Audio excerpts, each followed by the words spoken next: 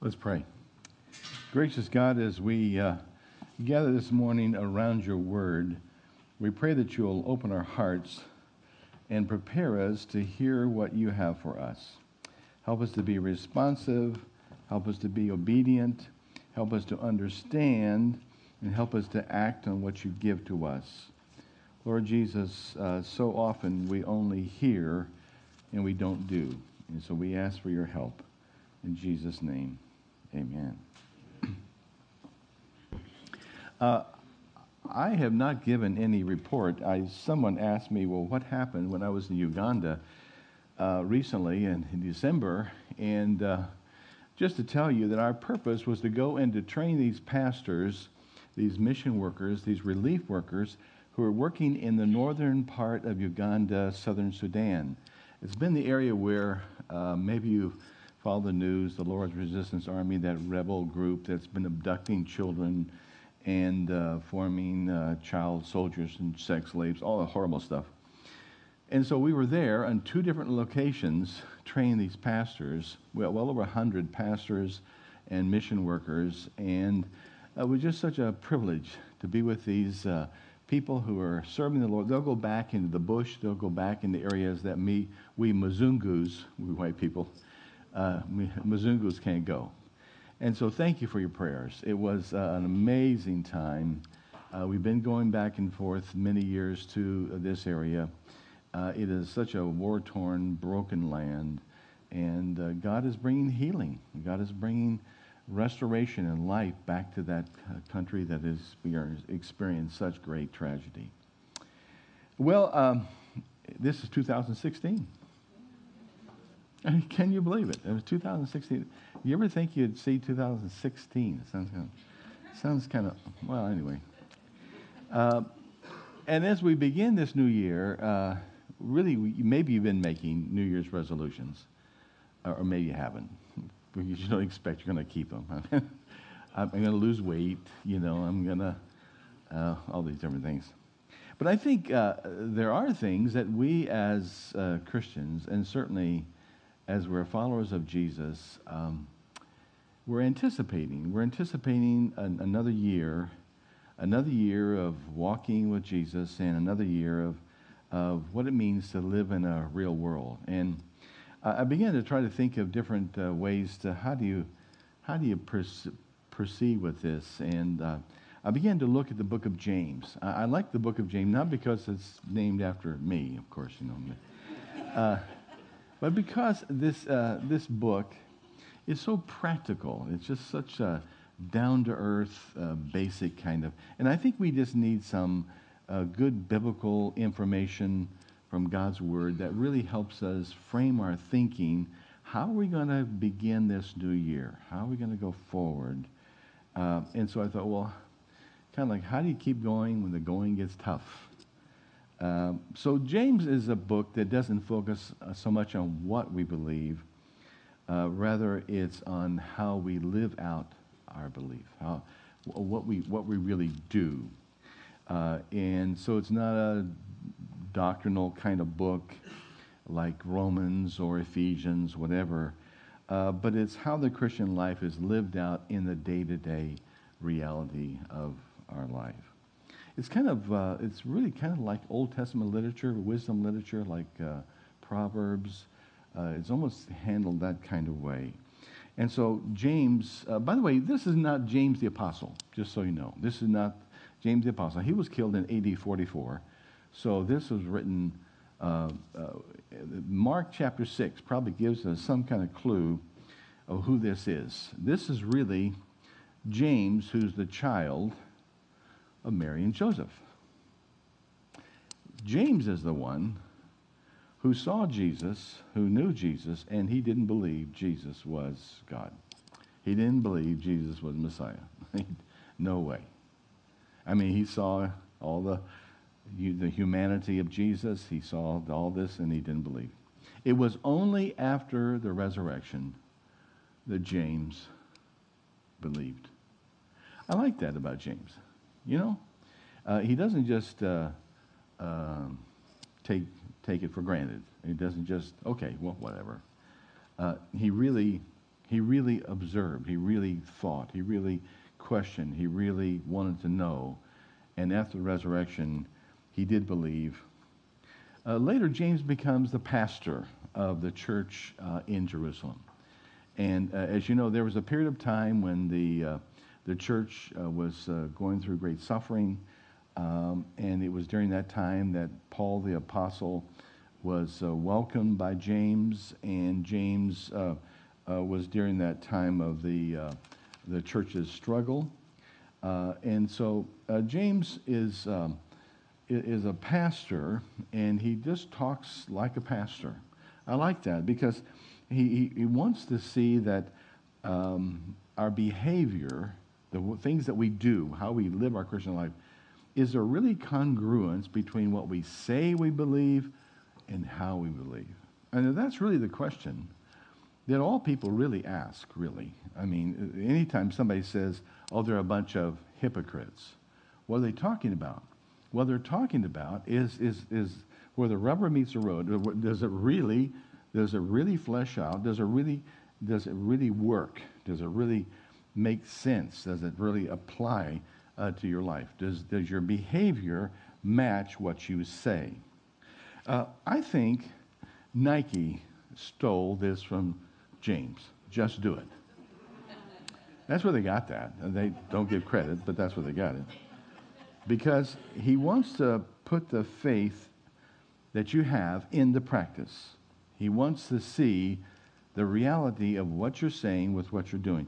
And so really, James, and when you look at this first chapter, and we're just going to look at this first chapter, he has very practical concerns. His concerns are, first of all, how do you face trials, temptations? How do you face difficulties in life? And that's really a question that we should be asking as we're looking at 2016. How are we going to face these trials? Because life's not always going to be a bowl of cherries. I mean, you're going to have difficulties. You're going to have adversity. You're going to have things that are going to hit you. And often it kind of comes as a surprise. You never anticipate it. And so how are you going to face these things? How are you going to address them? I think there's a second thing, and that is how are you going to grow in Christ? What's going to be your story of your growth? I mean, how are you going to grow in wisdom? How are you going to grow in your understanding of who God is? What's your plan? And then I think the third concern that we should have is how are we going to show Jesus to the watching world? I mean, what's the world going to see in my life, in your life? How are they going to see Jesus? What is the behavior? What's the way you live, the way you conduct your life, the way you deal with people, the way you handle business, the way you handle finances, the way you handle your marriage, the way you handle your parents, your love? I mean, what's it going to look like? And so let's read this first chapter. And I'd like to read it from the Message, because I like this very direct kind of way that this translation. I, James, am a slave of God and the Master Jesus, writing to the 12 tribes scattered to kingdom come. Hello. Consider it a sheer gift, friends, when tests and challenges comes to you from all sides.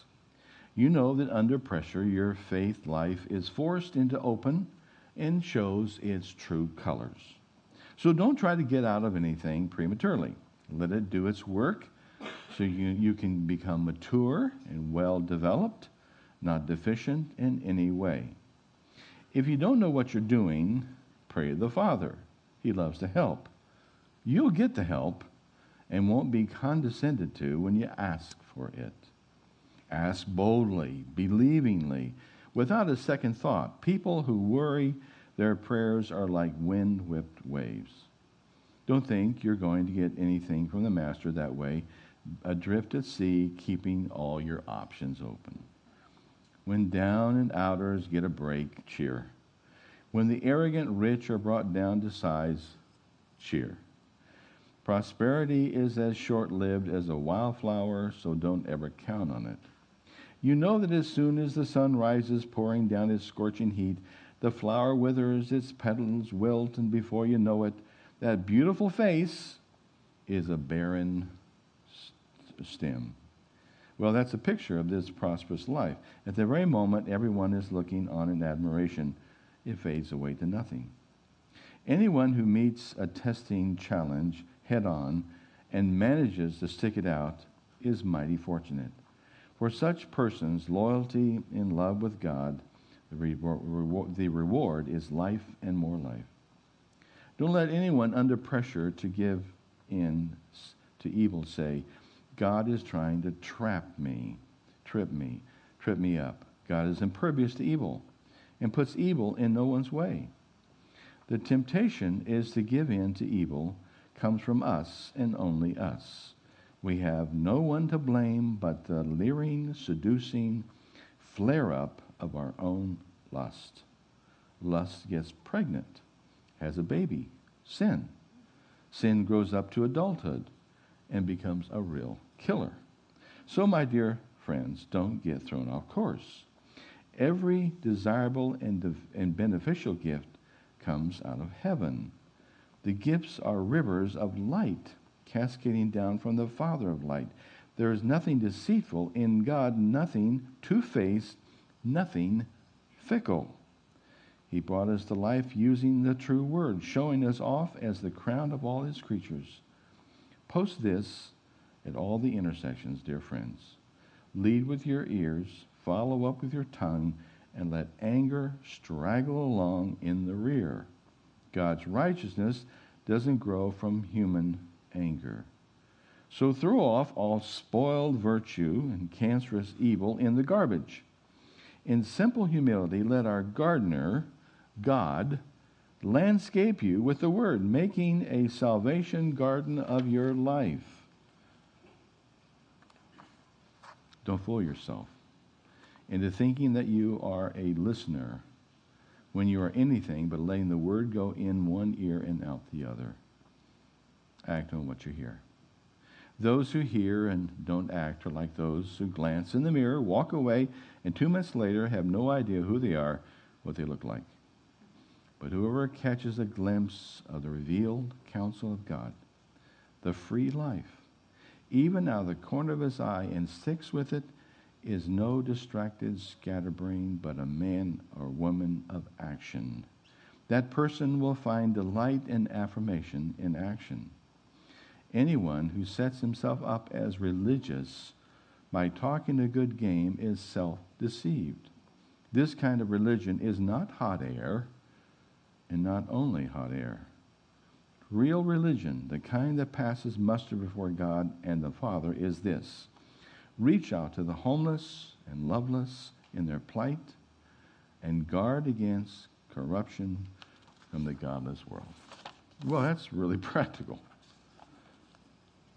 I think James here is giving us 5 different things that we need to look at as we begin 2016. What are some things that will help frame our thinking, help prepare us so we can anticipate this new year? How do we don't just come blindly or pell-mell into this new year. Let's stop and say, all right, how do I want to live this year? How do I want to go forward? None of these resolutions that you quickly forget, but what I need to frame my thinking, my understanding as I go forward. I think first of all, first step would be to welcome challenges. Welcome challenges. James says Christians ought to view difficulties of life with enthusiasm. But why? I mean, that sounds counterproductive. I mean, usually when these problems come, we usually it's why me, and we really it's a pity party, you know. We feel sorry for ourselves, or we're angry at God. It isn't fair. What do kids say always? It's not fair. It's not fair. Instead of this, he says, it will be beneficial to us. It'll be beneficial to us that when these trials come, these difficulties come, he says, I want you to even consider it pure joy. Wow. Well, joy is not a feeling. It is active. It isn't passive. It is active acceptance of adversity. That just doesn't make sense. I mean, these tests and challenges, it causes us either to turn to God or we become cynical and negative and resentful. We become crabby, you know. We become people we don't like to be with. I remember as a young pastor, I was 22, and I remember visiting this convalescent home with these, they were 95 and older, like 100. And I was hearing them tell their story, and I was hearing them talk about God's work in their life, and there was a sweetness about it. I remember being so struck by hearing them as they talked about, instead of all the difficulties, instead of talking about their bowels or their whatever, they were rejoicing. I mean, it was like joy. I mean, they were not denying their aches and whatever, but that wasn't the focus. They were just so joyful. And my grandfather, who was a pastor, would often end this prayer was, Lord, keep us sweet in our souls. We really need to pray that God will keep us sweet. You know, so we'd be winsome. It would be something that's fragrant instead of sour and smelly. So, under pressure, James says, you really see what's there. That's really what happens. Under pressure, you can really tell. Like, for example, I don't know how many of you are golfers, but often golfers will tell you that they can tell what kind of person it is by watching them how they play golf, you know. You know, if you move the ball and but really, James is just reminding us that God is helping you to grow. That's what God is doing. He wants you to be righteous. He wants you to be healthy. He wants you to not be religious, but he wants you to be alive. He wants that humanness of spirituality to be so alive and so fragrant and so real that other people see it. They don't understand it. They don't believe it. Like, really? But it's real. It's several years ago, I was preaching at a church, and there was a beautifully landscaped garden and whatever. But there was this. I was standing outside the church, and there's this tree that had fallen down. And there was a horticulturalist who was there, and I was talking to him, and he said, well, it's because when the winds blow, if it's not deeply rooted, it just falls over. And I could see that the base of the tree, the roots were just all small, and there was no deep roots. So James is saying that we're like plants. You need to be deeply rooted. You need to know who you are. You need to know where you stand. I mean, you need to make a decision. I think it's kind of like you grit up your loins like a man. I mean, get real. Have you really decided? If you really decide you want to know God, if you really decide you want to follow God, then when these problems come, they're not a surprise to you, because you know life is not a bowl of cherries. I mean, you know the things will come, but who are you?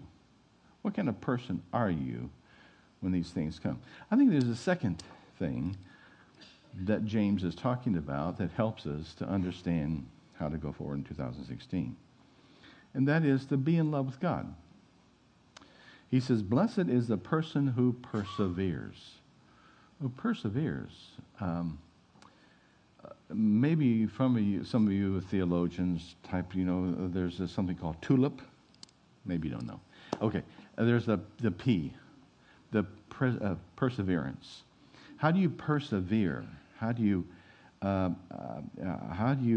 face challenges head on so that you grow in your love of God?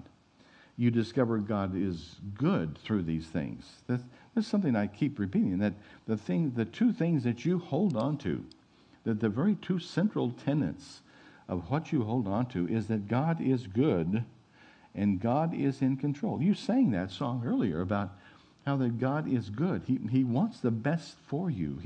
His intention is that he cares for you. He knows you. And God doesn't tempt us. I think sometimes we feel like, what are you doing, God? This doesn't make sense.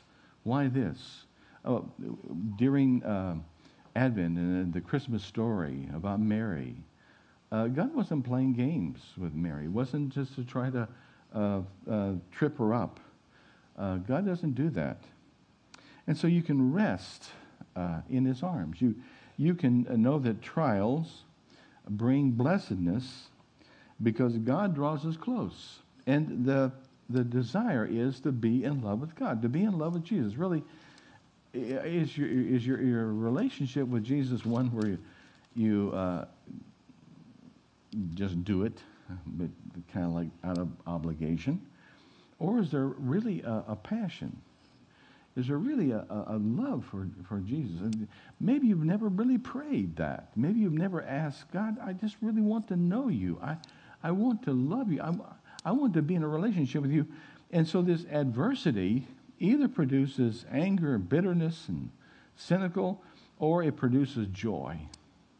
A joy knowing that God is good and God is in control.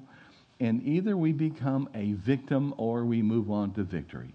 There are too many people who are always like victims. Oh, poor me. Oh, I don't know. And they have this look on their face. They're always.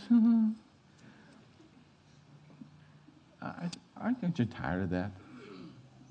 Aren't you really tired of being a victim? Aren't you tired of blaming everything and everybody or God?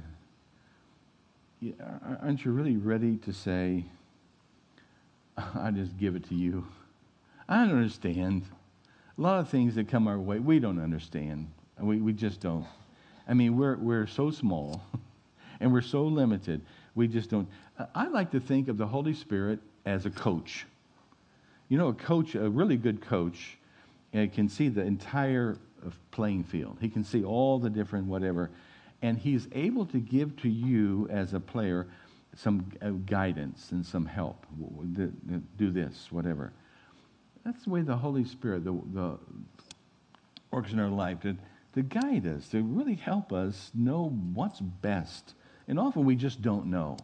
And really to have that kind of, okay, which way do I go, coach? What do I do? Instead of being a victim. I think the third thing that James really is helping us with in 2016 is let God change you. Let God change you. God wants to help you live a righteous life. He wants you to be free from addictions, anger. He wants to be free from spoiled attitudes. He wants you to be free from just cancerous evil, just stuff that's just dragging you down. And stuff that often you don't even see, but the work of the Holy Spirit is to help you to see. There's a part of us that's the unknown self. We just don't see it. It just is unknown to us. Maybe others see it. Certainly God sees it. And so the purpose of the Holy Spirit is to reveal those things to us that are just dirty, smelly, yucky. He wants to reveal those things that are not making us to live life and to have His freedom. There's a difference between psychological guilt and true moral guilt. Psychological guilt that can come from ourselves or others is a kind of guilt that just rubs your face in it. You're just a dirty, terrible person. Nobody loves you. You're a failure. All those negative kind of... But that isn't how God... True moral guilt. God always just shows us things that we see and we say, I don't want that. And so what we do in response to that is called repentance. We turn away from it. We raise empty hands of faith. It's not me. God forgive me. God help me. And so, are you really falling in love with Jesus? Have have you really asked him to clean out the weeds and just make your life a garden? I mean, just a beautiful, fragrant garden instead of just a weed patch. This is what he wants to do. This is the kind of sweetness that he wants to develop in you, and so that as you're before the watching world, people around you, that they can see that something's going on. God is at work. I think there's a fourth thing that helps us to see it's important as we go into 2016, is hold on to God's word. Don't let, he says, God's word go in one ear and out the other. But instead, let God's word be planted in you. Live in the environment of the Scriptures. I would encourage you, if you've never done it before, read through the Bible in 2016.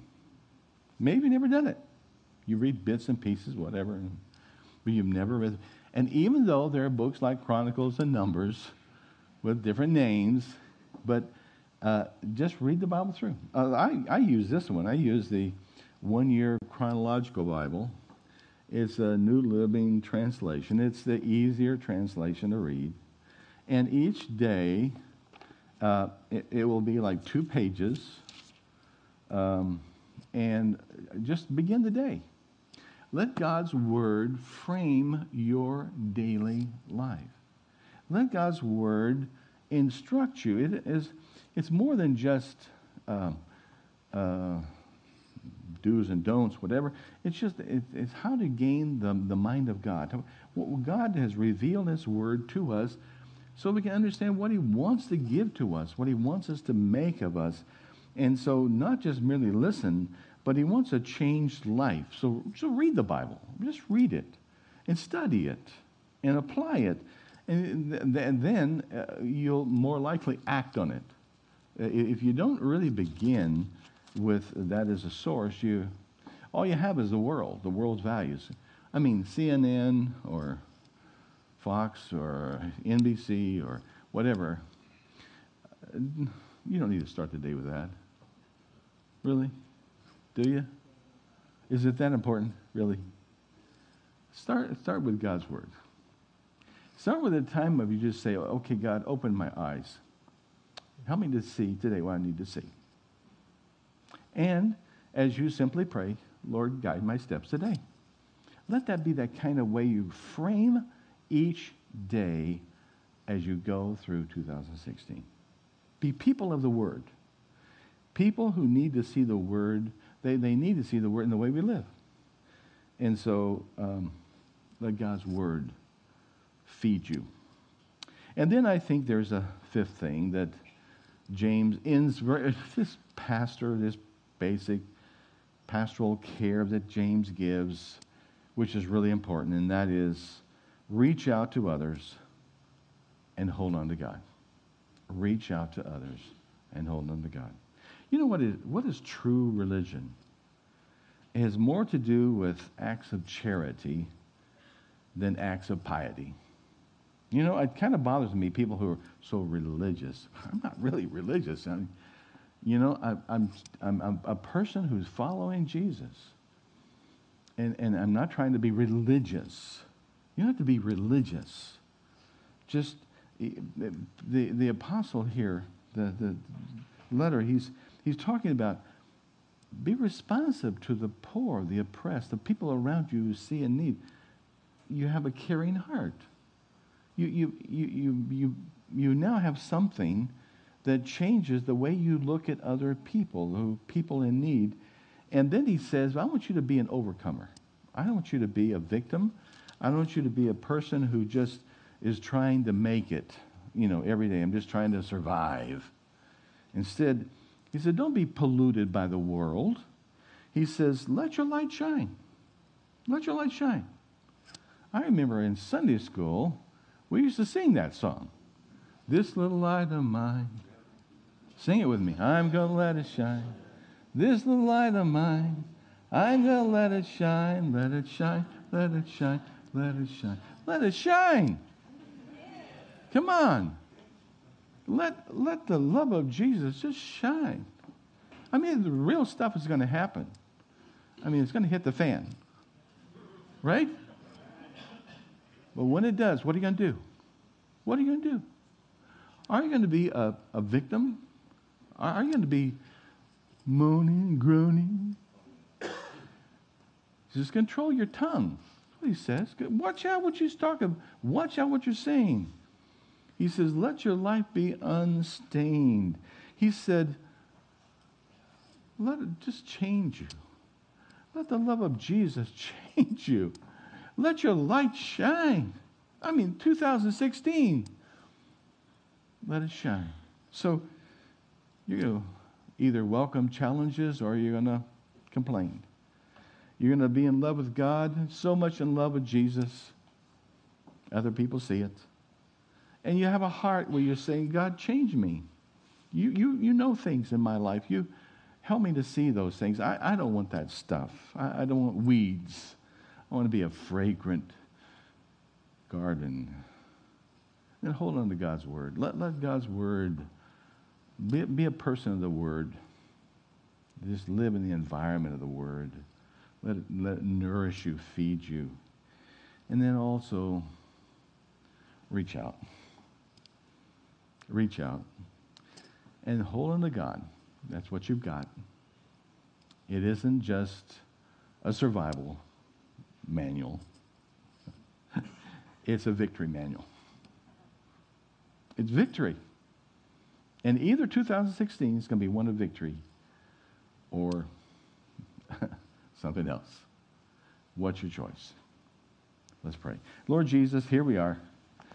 We're admitting that we are often not what we want to be. Really, truthfully, we're often falling short. But you know that. And Lord, thank you that your desire is to help us to reframe our life. Instead of a life of being a victim or a poverty of life, emotional, spiritual poverty. But we want to be rich. We want to be rich and fed by your word. We want to be light in the darkness. We want to be light bearers in the darkness. Thank you, Jesus, for what you're doing. We make this choice today that we want this kind of life where we are indeed light. In Jesus' name, amen.